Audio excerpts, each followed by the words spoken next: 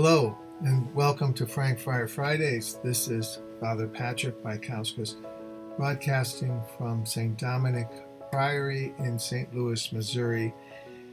And I know some of you are anxious, as I am, about the situation with the orphans in Titayen outside of Port-au-Prince. And I can't say much more about the situation other than what I had posted last week on Facebook. It is still very serious.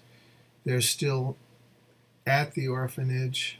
There's a lot of gang activity immediately around the orphanage in Titayen. It's the sort of central operating location for a couple of different rival gangs, and that's the problem. They're fighting, and the children are kind of caught in between, and we're looking at all kinds of plans to evacuate them, but that has its dangers as well.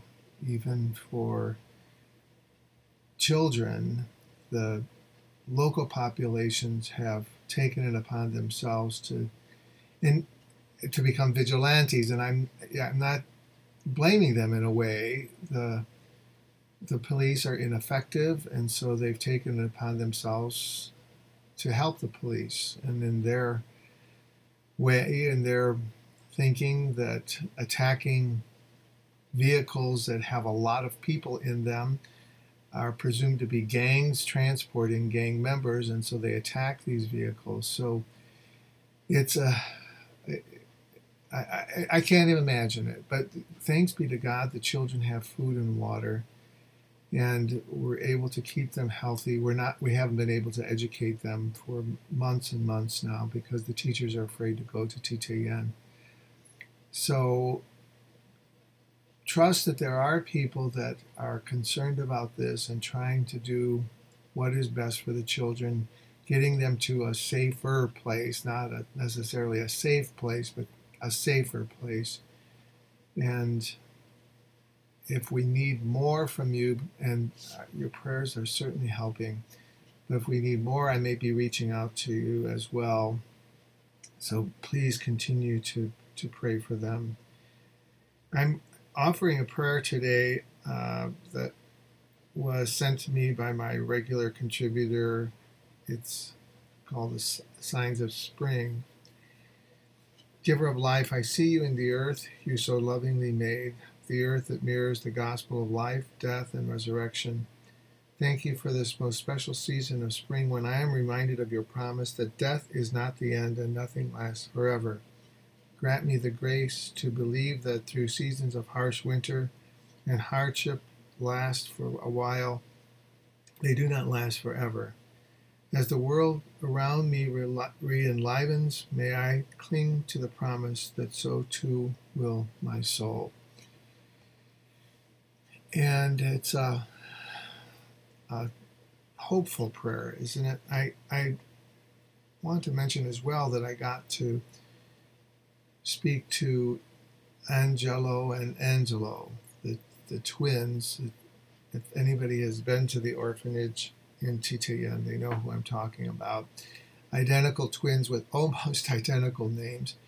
And, when I spoke to them, and I spoke to them on, not FaceTime, but another platform that allows us to see each other. They certainly look healthy, and they have those same smiles. But one of them did say to me, they just don't have hope in the future. Maybe in this day they have hope, and maybe that's all that we can hope for at this moment. What Angelo was talking about is hope for his future, that Haiti is a place that will be able to offer him something more. And that, of course, none of us can guarantee. Again, let's pray for them. And let us pray that we can all be something that we're called to be. We hear in this reading for Sunday about the Good Shepherd, a very familiar reading to us all. And it made me think about a time when I was discerning the priesthood. It was the year before I joined the Dominicans. And I had come to the time when I had to share my decision with my family.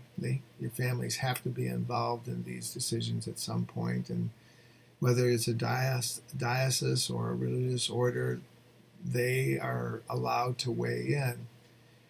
And I remember that day very well when I told my parents. I was kind of anxious. I'm not sure why, really, but I was. Maybe it was because telling my family seemed like a final step, a commitment. And it was not an easy decision to make. I'd already had a long career in public service, and just when my friends were, everybody else seemed to be worrying about their retirement and having grandchildren, and here was I about to embark on something quite different. Well, what convinced me of the need to discuss this important decision with my family was another conversation I have. I have a friend from Ireland who is a missionary priest. At the time, he was in Pakistan, and now he is in Philippines. He was a Columban missionary, if you know anything about religious orders. They're an order based in Ireland that are only missionaries. And I asked his advice. I asked whether I should share this kind of discernment with family and friends. And he told me that it was a really good thing to do because he believes, and I do, that God speaks to us through the people in our lives. So my friend, his name is Finbar, said that it's also important to be attentive to what those close to us say.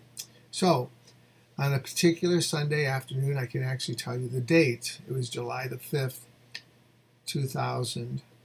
And I can be that specific because I had my parents over for their wedding anniversary, and two of my brothers were there as well. And I was going to share with them this decision that I was planning on pursuing a path that would, God willing, lead me to ordination as a priest. And I fully expected that my family was going to be shocked, and that they weren't. It kind of shocked me. And my father spoke first, which was really unusual because my father was more sort of stoic, and my mother's very gregarious as well, was very gregarious. And my dad told me this. He said, son, 2 years ago I was in Northwestern University Hospital, and I was either dreaming or sort of a haze, and I had this vision of you walking into my room as a priest. And from that day until this, I have been waiting for you to tell me just what you did today. Whoa. It kind of blew me away, and I don't think I'll ever forget that moment. And I've replayed it in my head dozens of times. My father's words have encouraged me in difficult times. I can hear his voice, and I take comfort in the certainty that he was God's voice just when I needed it. My father was, for me, my good shepherd. He knew me in ways maybe even I did not understand. He cared about me in ways that I probably will never fully grasp either. Now, we know in all these readings today and about the image of Jesus as our good shepherd, yet there must be more to our understanding of these readings. St. Augustine wrote about this gospel passage, and he said this: He, Jesus, has accompanied or accomplished what he taught us. This is quoting St. Augustine. He has shown us what he commanded us to do. He laid down his life for his sheep, that within our mystery he might change his body and blood into food and nourish the sheep he had redeemed with the food of his own flesh. He has shown us the way we must follow, despite fear or death. He has laid down the pattern to which we must conform ourselves. The first duty laid on us is to use our worldly goods in mercy for the needs of his sheep, and then, if necessary, give even our lives for them. He that will not give of his substance for his sheep, how shall he lay down his life for them? Boy, that certainly reminds me of what we're facing in Haiti as well.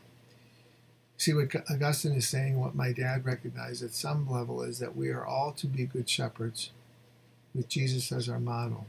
That's the message of the gospel. Parables are not just good stories or lessons for us. They are, but they're more too. Parables are a guide for us to figure out our own relationship with God. How do we measure up? In the parable of the Good Shepherd, we hear what a good shepherd is and does, and we almost immediately come up with images of Christ as our shepherd. Yet, as Augustine reminds us, and as my father reminded me, while it is true that it is Christ we recall, we are to be good shepherds to one another as well. Because God knows us so well, the reason for the model of the Good Shepherd is that God knows it is our way to happiness as well, to our own peace.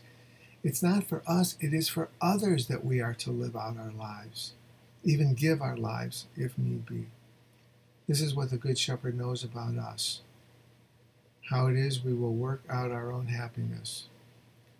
But it is the great challenge of our culture. We are led to think by nearly all that we read and hear and see that the way to happiness, to fulfillment, is by our acquiring more, getting more for ourselves, focusing more and more on ourselves and our own happiness. No, that's not the way. Our Good Shepherd knows better, knows us better than we know ourselves. It is through being good shepherds that we find joy.